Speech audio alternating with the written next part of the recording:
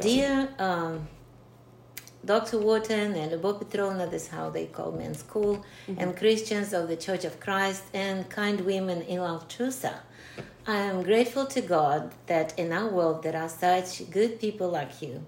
I will try to write this letter fast because the lights and power will be turned off soon. We have power for just a short period of time, and I want to tell you a lot. I want to tell you a little bit about myself and my life, about how we lived in our beautiful Toretsk city, and how we dreamed of future for my children, just like other young families do. Some other day I will tell you more. I was getting ready to go on maternity leave and have another baby, my second daughter, when the full-scale terrible war began. For a while, I stayed at home in Toretsk. We heard explosions far away and close to us. Traveling in my condition, not knowing where to go, was rather troublesome. Then several apartment buildings in the city were bombed. People were killed and injured. I had to leave to save the lives of my mom, my 9-year-old daughter, and my unborn baby. I felt I was leaving my whole life behind. My family, my friends, my colleagues. I was hoping for good luck and believed in God's help. With other evacuees, we were on the train to the western Ukraine. We got off in Uzhgorod, absolutely unknown city to me. Now we are renting a small apartment here, paying for rent and utilities is $220, which is more than all my salary.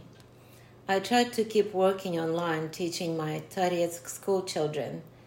My mom lost her job. Many people were laid off at work because there was no money to pay these people. After a couple of months, my job ended too.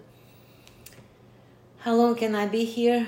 What are my choices? Go back to Toretsk, where the war is going on and infrastructure is collapsing, where there is no electricity, no heating, no water, where those few who stayed cook food on the fire near their house, and where tragedies happen every day.